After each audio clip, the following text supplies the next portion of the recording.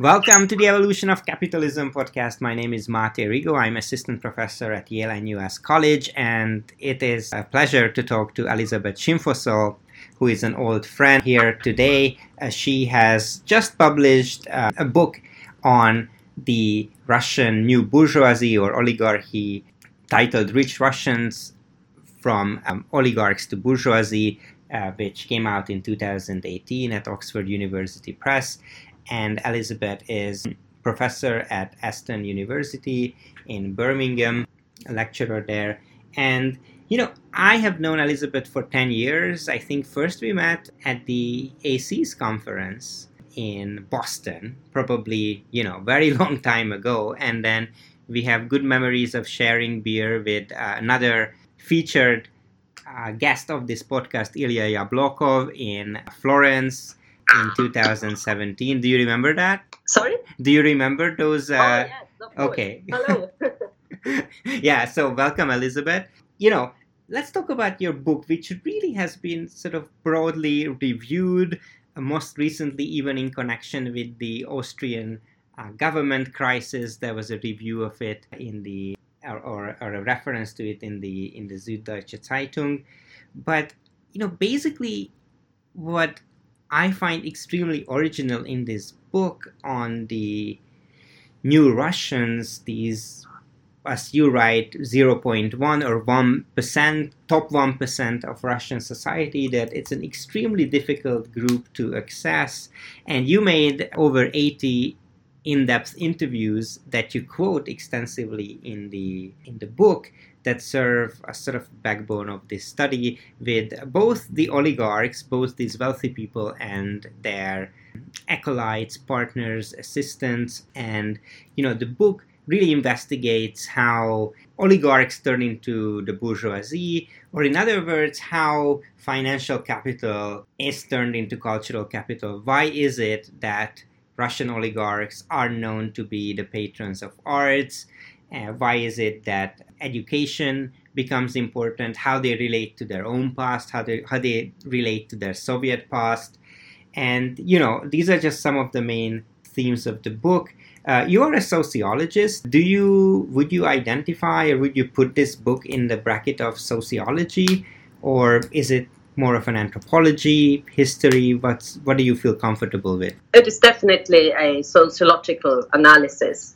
I was interested right from the start in actually a more complex question than I managed to find out about in the end, which was very much in a tradition of Pierre Bourdieu, to find out what strategies the rich apply to pass on their status to their offspring. So this is this kind of questions around social reproduction. I then, when I started interviewing people, realized that's not yet quite so much their issue. Here we need to consider, I started doing my interviews, and it took ages, of course, to get them together, in 2008. The last one for my book I conducted in 2017. So now we could ask the question. It's actually becoming more and more a big issue, what this kind of first generation of massive wealth is going to do with their assets. Of course, they are getting older every day, and also come closer to their own deaths. And there is the question of how they will they try to establish business dynasties.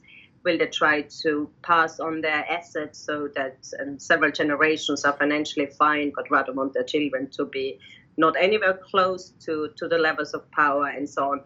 Back then in 2007, 2008, when I started doing my interviews, it was clear that the people were searching for their own identity and for their own role in both Russian society and the world, and also to understand their own beings and where they were coming from. And what was very important at the time, just at the end of the 2000s oil boom, that because of all the money that was set free through the oil boom and the glamour culture that developed on it, many of those on the very top, and also many of the very wealthy ones, were very keen to distance themselves, to dissociate themselves from the quite often very vulgar glamour culture. And in many ways, we could say that's also typical Bourgeoisian process of this new money and trying to buy into cultural capital by, for example, collecting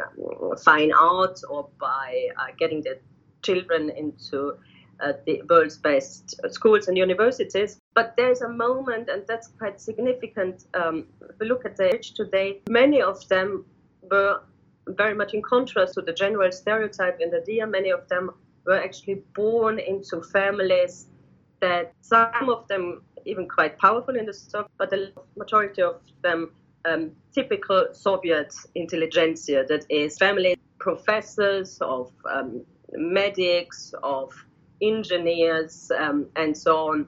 So when they were trying to not be associated that much with all the conspicuous consumption and glamour culture, they were also trying to refine, to kind of resuscitate their own family backgrounds and started supporting the educational background, the good schools they went to, the culture, the kulturnos they had in their family, and aspects like that. Yeah, this is really interesting that you mention it now, because I was thinking of the Buddenbrooks by Thomas Mann, and I was wondering whether Russia is ahead of the game or at the bottom of the game. So basically, the usual story, the Buddenbrookian story, is that you have financial capital, and then the next generation it turns into cultural capital, and probably it turns into nothing.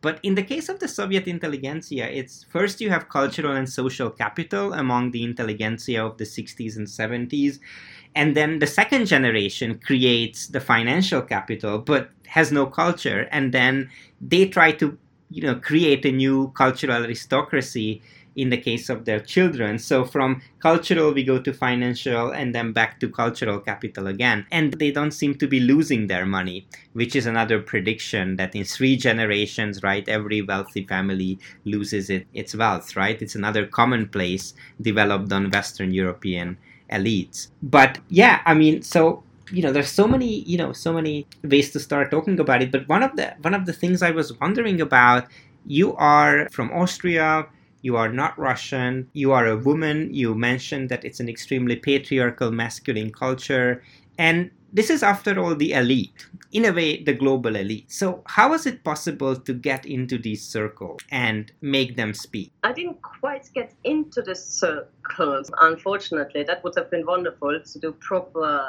ethnography. What it rather was a kind of a tipping in and tipping out. I was very naive when I started it. People told me I will never ever get interviews. But in fact, also that has also changed a lot over the years. Back in 2008, I would mostly ask people among my friends, acquaintances, so on, whether they knew someone or who might know someone and so on. And it was quite curious. I expected people who worked maybe in the wealth management industry or finance or so on in quite well-paid jobs to be the easiest link to the super rich. But in fact, they were rather guarding their contacts, kind of almost calculating. Is it worth I get in touch with this oligarch just for this little girl Elizabeth? Maybe not waste the time. I might have more important reasons to contact them.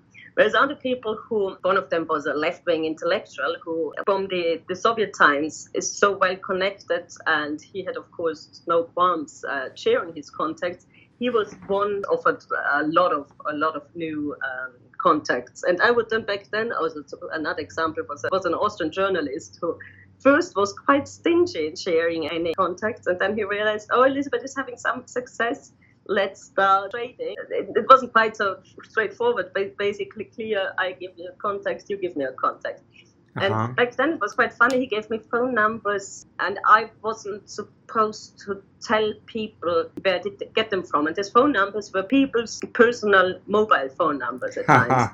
I remember David Yakubashvili. He's a billionaire who's been around for a long time. First, his name is most famously connected to Wimbledon, a fruit and dairy producer. And I had his mobile phone number and basically gave him a cold call. And back then it was kind of possible to do. People would maybe be annoyed. He was quite friendly on the phone. He wasn't that friendly when I met him first. He was always a very friendly person in general. I just caught him on a bad day. But it would work in this kind of very random ways. Another example was he's died, unfortunately, of cancer. Ilya Segalovic is the co-founder of Yandex, Russia's biggest search engine, bigger in Russia than Google is. And he replied to a Facebook message of mine, and he said he'd give me the interview if I promised I wouldn't use it for media purposes, but for scholarship. Okay. And he then passed me on to his wife, who runs a big charity, and in that way I handled along and collected the first interviews. The second wave of interviews that I started this research, I started in 2015, and back then things had developed. It was impossible to get private mobile phone numbers, and would have been absurd to give people cold calls. In contrast, however, by then there was a certain professionalism among some of the officers. So I would write a formal letter to a PR person or to a personal assistant, and some of them replied and organized the interview for me. So what changed among the elite in these past 10 years? What's this sort of increased privacy? Or is it just the world change? Or is it connected to the Great Recession or the perception of the oligarchs in Russia? Or is it just simply technological change? The recession certainly did accelerate a certain trend towards not showing off that badly, but actually that had started already earlier in the mid 2004, 2005, much more as a cultural response to this conspicuous consumption. What has changed otherwise is, there's certainly lifestyle changes, and then there are, what is very important, also more and more attempts to, in a way, think in the future and legitimize oneself through, for example, being engaged in the art, supporting some social cause and things like that. So it's become more and more important to, and coming back to what we started the conversation of, to like the robber barons in the late 19th century in the US, who shake off the image of being a crook and a robber baron and turn into a gentleman, showing all these more sophisticated traits and activities. Very important in this process is also that once you have such a powerful position, it's also almost kind of mandatory, obligatory to show some responsibility. Noblesse oblige, so this kind of social status obliges to care about society in one way or the other. Yeah, what I found also interesting is this narrative of continuity and narrative of permanence in their family histories that the Russian oligarchs try to tell to themselves and, also try to tell you.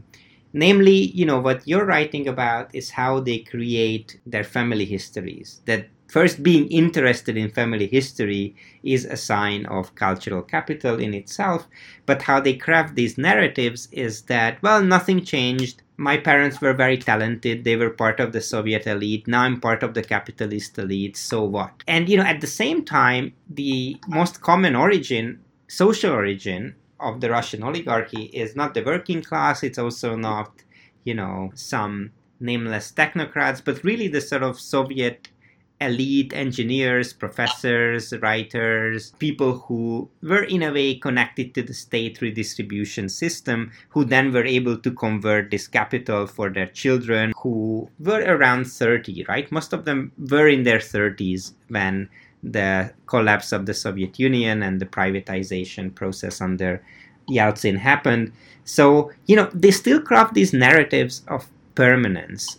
What do you think this means? Or is it true? Or is it, how can a sociologist interpret this? That was very interesting. It was also interesting that in the first interviews, there were cases where people got also quite into talking when I asked them about the family histories. And some of them said they never been asked about it. Nobody is interesting. It's not a topic that would ever discuss with anybody. And by now, of course, everybody is long done their genealogy, and all children know all the myths and the stories and the legends about their grandfathers. I think it's a kind of important thing. If you occupy, or if you think of yourself and then play the role as someone who is a certain kind of, it's often a kind of a moral leadership, not necessarily political one, or hardly in any case political one, but an economic dominance in many cases, and then also the responsibility people think that comes from it. Then, of course, having a certain kind of history and not being just randomly on this position, but looking back into a past that supports this kind of myth of being someone of higher status who's got to play a certain role in society is hugely, hugely advantageous. What also comes in, which is an odd thing, people then usually don't understand themselves as necessarily in their stories as oligarchic entrepreneurs, powerful businessmen in their own self-identity. But when it comes to when looking at the role in society, quite often they see themselves as part of almost something like the intelligentsia. Even today, there was, for example, Dennis, a young guy who I met in London. He grew up in the 90s in Russia. His father was about the 300th richest man in the world when he was little. And he complained a lot about that he doesn't understand British society because of its class system and this stratification that is so strict and very difficult to cross. And he said if he looks at himself, his outside society, and if he belongs to any social group, in Russia, it would clearly be the intelligentsia, and that was kind of an idea of an intelligentsia, not necessarily with a very kind of social obligation, but rather one of elitism. And he said the intelligentsia has always been this educated, westernized, progressive group, or progressive not in a political sense, but sure. advanced group in Russian society that has never had anything to do with this big masses of dumb and illiterate peasants. And that was also his idea of his own role in society, never mind the riches in his family, and also how he saw his father's role and his grandfather's role. And then he went back into the past. His grandparents were professors and engineers, and his father was an engineer. So he basically was blending out the material side of their family history, but much more stressed what kind of education and culture there's always been in the family, and also identifies himself with exactly this social group and all the values around it. Which is interesting. I remember that this is the guy who you ask him, oh, and where do you place yourself in British society? And he says something like, oh, I'm not part of British society. I'm still sort of, his reference point is still the Soviet, social hierarchy. And that, you also make the point that they don't really integrate in Londongrad. They live there to some extent, they are familiar with some of the cultural codes of, in this case, British society, but they still very much think of themselves as Russian and also as superior to the declining West, which is also a very significant and typical Soviet narrative, that even though the Soviet Union might be poorer than the West, but the West is in decline, people are doing drugs, they're drinking Coke and doing Coke, versus Russia is embodying some sort of higher form of morality and culture, which is also very similar to the attitudes of common East Europeans who have been living in the UK for 10 or 20 years, but they still remain Poles and Hungarians, and they still, in a weird way, look down on British society and its sort of perceived decline. Do you think that's an accurate picture, or is it more complicated than that? Oh yeah, that's certainly the case. All this identification with also, for example, heritage in literature and culture, and also this urge to maintain this culture and care about it, even if long living in London and not intending to go anywhere else. Of course, the arts community, they do integrate in some ways, but nevertheless very keen to preserve their own identity and ideas about who they are, and of course then also very often with a good portion of feeling of superiority. Which is also interesting because we don't really see it in the recent, let's say, Crazy Rich Asians movie. There is a strong sort of Asian identity among the wealthy, but there is a much more serious conformism and wanting to be like the Parisian elite like the American elite, like the British elite. And, this comes to the problem of racism, right? In a way that probably, the Russian elite has more avenues to sort of, feel superior and is experiencing less racism, at least in these host societies, than, let's say, the Crazy Rich Asians crowd. Although here, I'm just really speculating here. But there is another form of racism that they are experiencing, and that's something that, you can read in between the lines, I guess, in your book, and that's the problem of anti-Semitism. How do they relate to their Jewish heritage, some of the oligarchs who are Jewish? Of course, not all of them are. Quite positively, I would say. I don't think the British establishment, of course, has always had a slight anti-Semitism. Yes, and that's in some cases nothing of it, just in the social pecking order. It can be sensed at times, but overall, for example, if you take Len Blavatnik, who would sue every journalist who dared to call him a Russian oligarch, wants to be called a US-American philanthropist of Jewish Ukrainian descent. Mm-hmm. So that's not something people hide in any way. I don't think that's a big issue. In terms of racism, what I said, in comparison to the Crazy Rich Russians, what is rather the case is it's not so much racism, it's rather the feeling of being repelled or not quite accepted by the establishment here. And then defiant counter reaction to not becoming so easily integrated to responding with a narrative of actually we are better than you Brits, so how dare you, and then also this kind of almost kind of turning their backs because of the lack of acceptance they experience, some of them. And that's also, of course, if you take case of Blavatnik, his remodeling as, even though he made his money in the 1990s in the natural resources, pretty much as a whole range of oligarchs who are still dominating today. His remodeling as someone not Russian has been hugely successful. And I've had it several times that, especially events where people discuss philanthropy, British people almost getting angry with me if I mention anything of that sort, because there's so much adore Blavatnik and what he does, that they all, like Blavatnik, they feel it's an insult calling him a Russian oligarch. He is a philanthropist and not Russian. He's not a gangster. So they almost have to reinforce certainly this narrative of being Russian is not advantageous.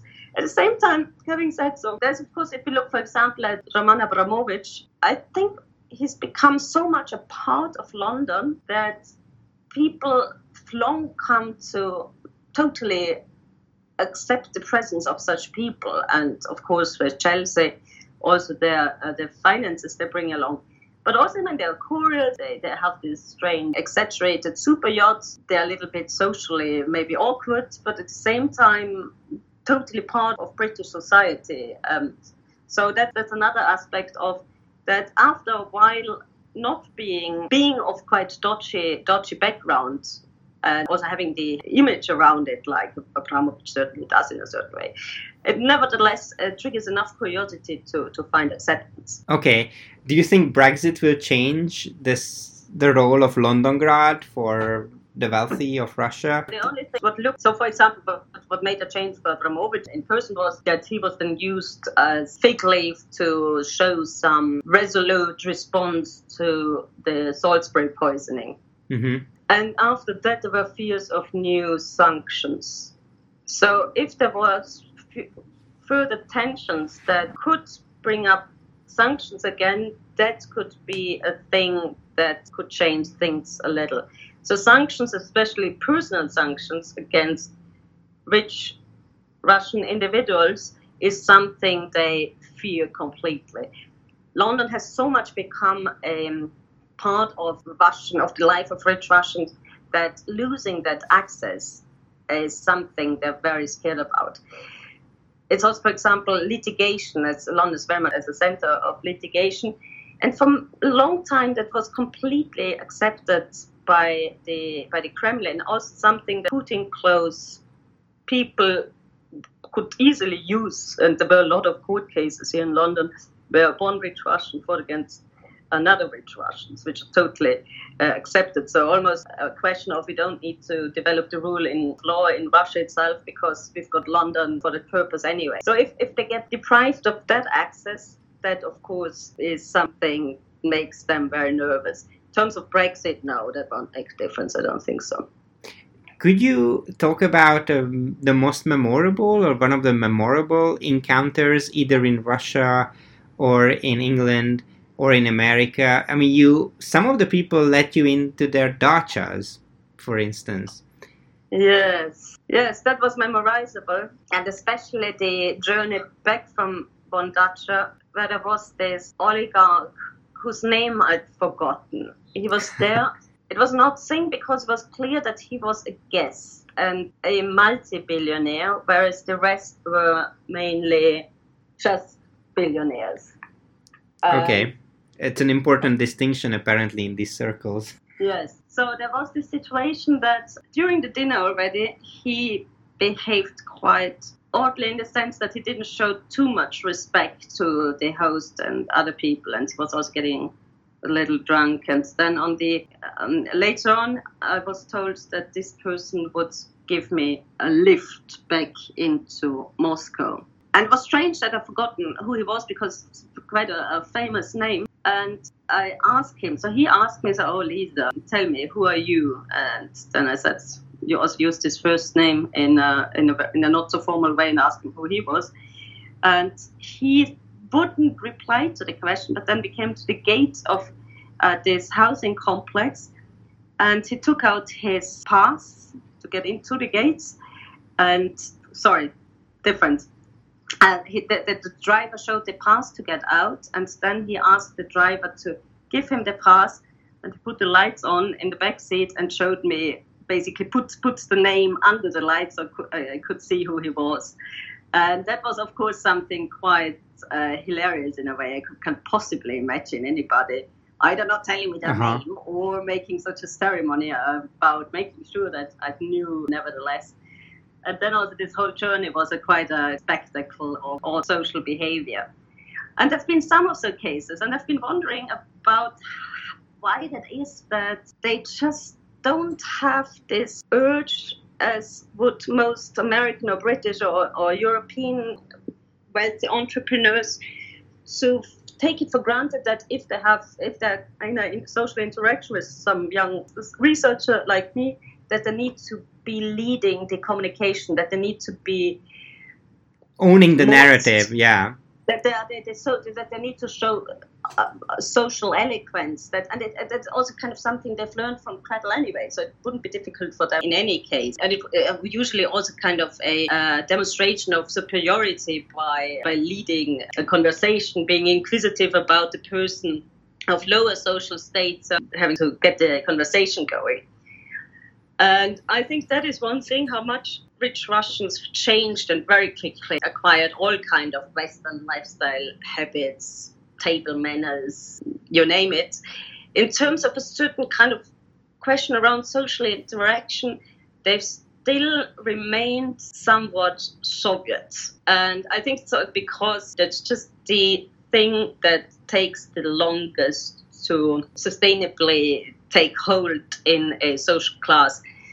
You see that, for example, in Britain. In Britain, you have these very, very distinguished accents that are a marker right away for what social class someone belongs to.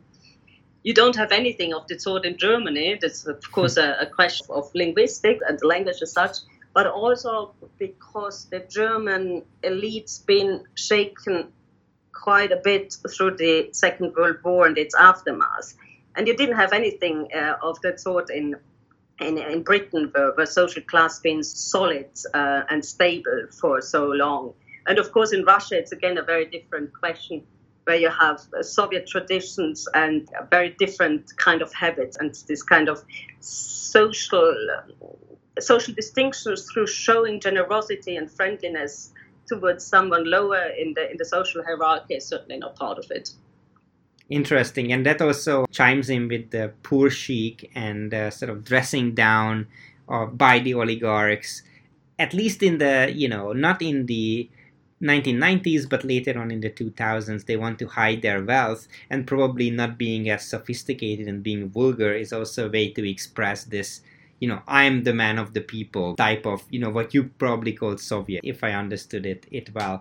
Just to close with, and probably we can end with a happier note, but we're in the era of the Me Too movement. Harvey Weinstein is on trial. Have you ever experienced anything uncomfortable? And if so, how does it reflect the treatment of women in these circles? Plenty. I love one billionaire. So he was talking.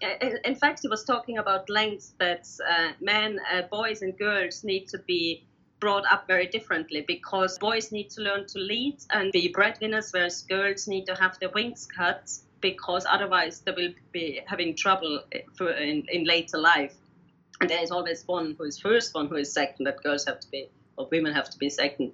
Then he also explained to me that if a woman hasn't set up a family, so if she hasn't had children and ordered family life at the age of 30, she's not a fully fledged human being, which for me was quite ironic, because I was sitting there and I think he could have been pretty aware of that I fell right into that category. He's declaring as not being fully fledged human. So that was one situation where I was quite baffled. Another one was when one person got into details about his homophobic ideas and what disease it is, to what kind of problems generate sick people who are homosexuals. Okay, yeah, this is very disturbing, and so is the sort of, the quite sort of frustrating mixture of values that some of these oligarchs hold. And you sort of point to three of them, and that's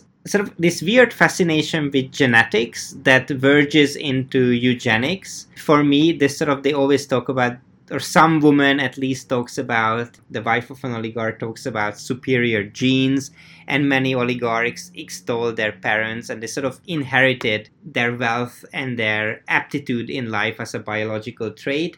And the other is the social conservatism, which in a way is a continuity right from Stalinist times. So Stalinist society, as you write, was fairly conservative socially.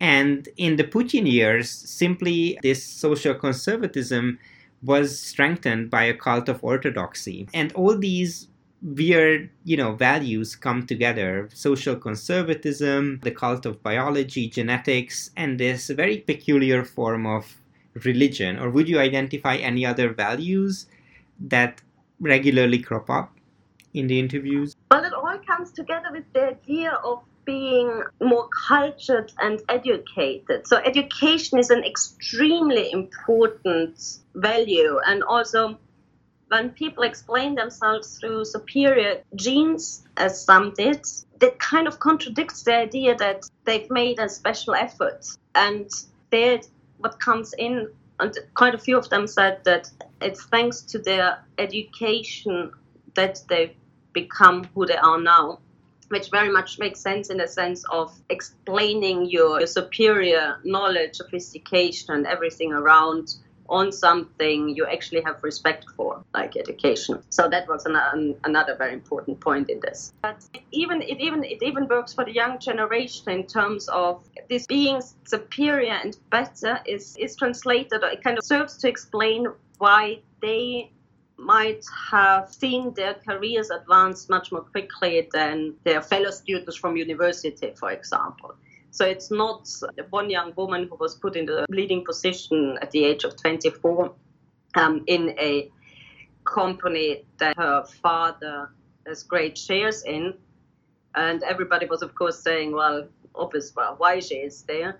She would then explain her success by saying, well, we've always had a culture, genetic talent and intelligence, plus this culture in our family that just made us develop much more quickly and be much better in all kind of walks of life. So it's natural that she is in a leading position, and it wouldn't even occur to her that it's maybe because her father put her there, but she sees it as a result of her merit. Interesting. All right, just as a way of conclusion, do you want to talk about what's next, any new projects, or whether you'll take this on? What I'm of course about, I was thinking people expected me to look at the young generation, but for some reason I kind of couldn't quite get into it. And I was thinking now actually what I'm more interested in is zooming into this aspect of now this massive social class coming up to a period where they have to think about how to really practically pass on their assets and their wealth. I think that will be quite an interesting process, and I want to,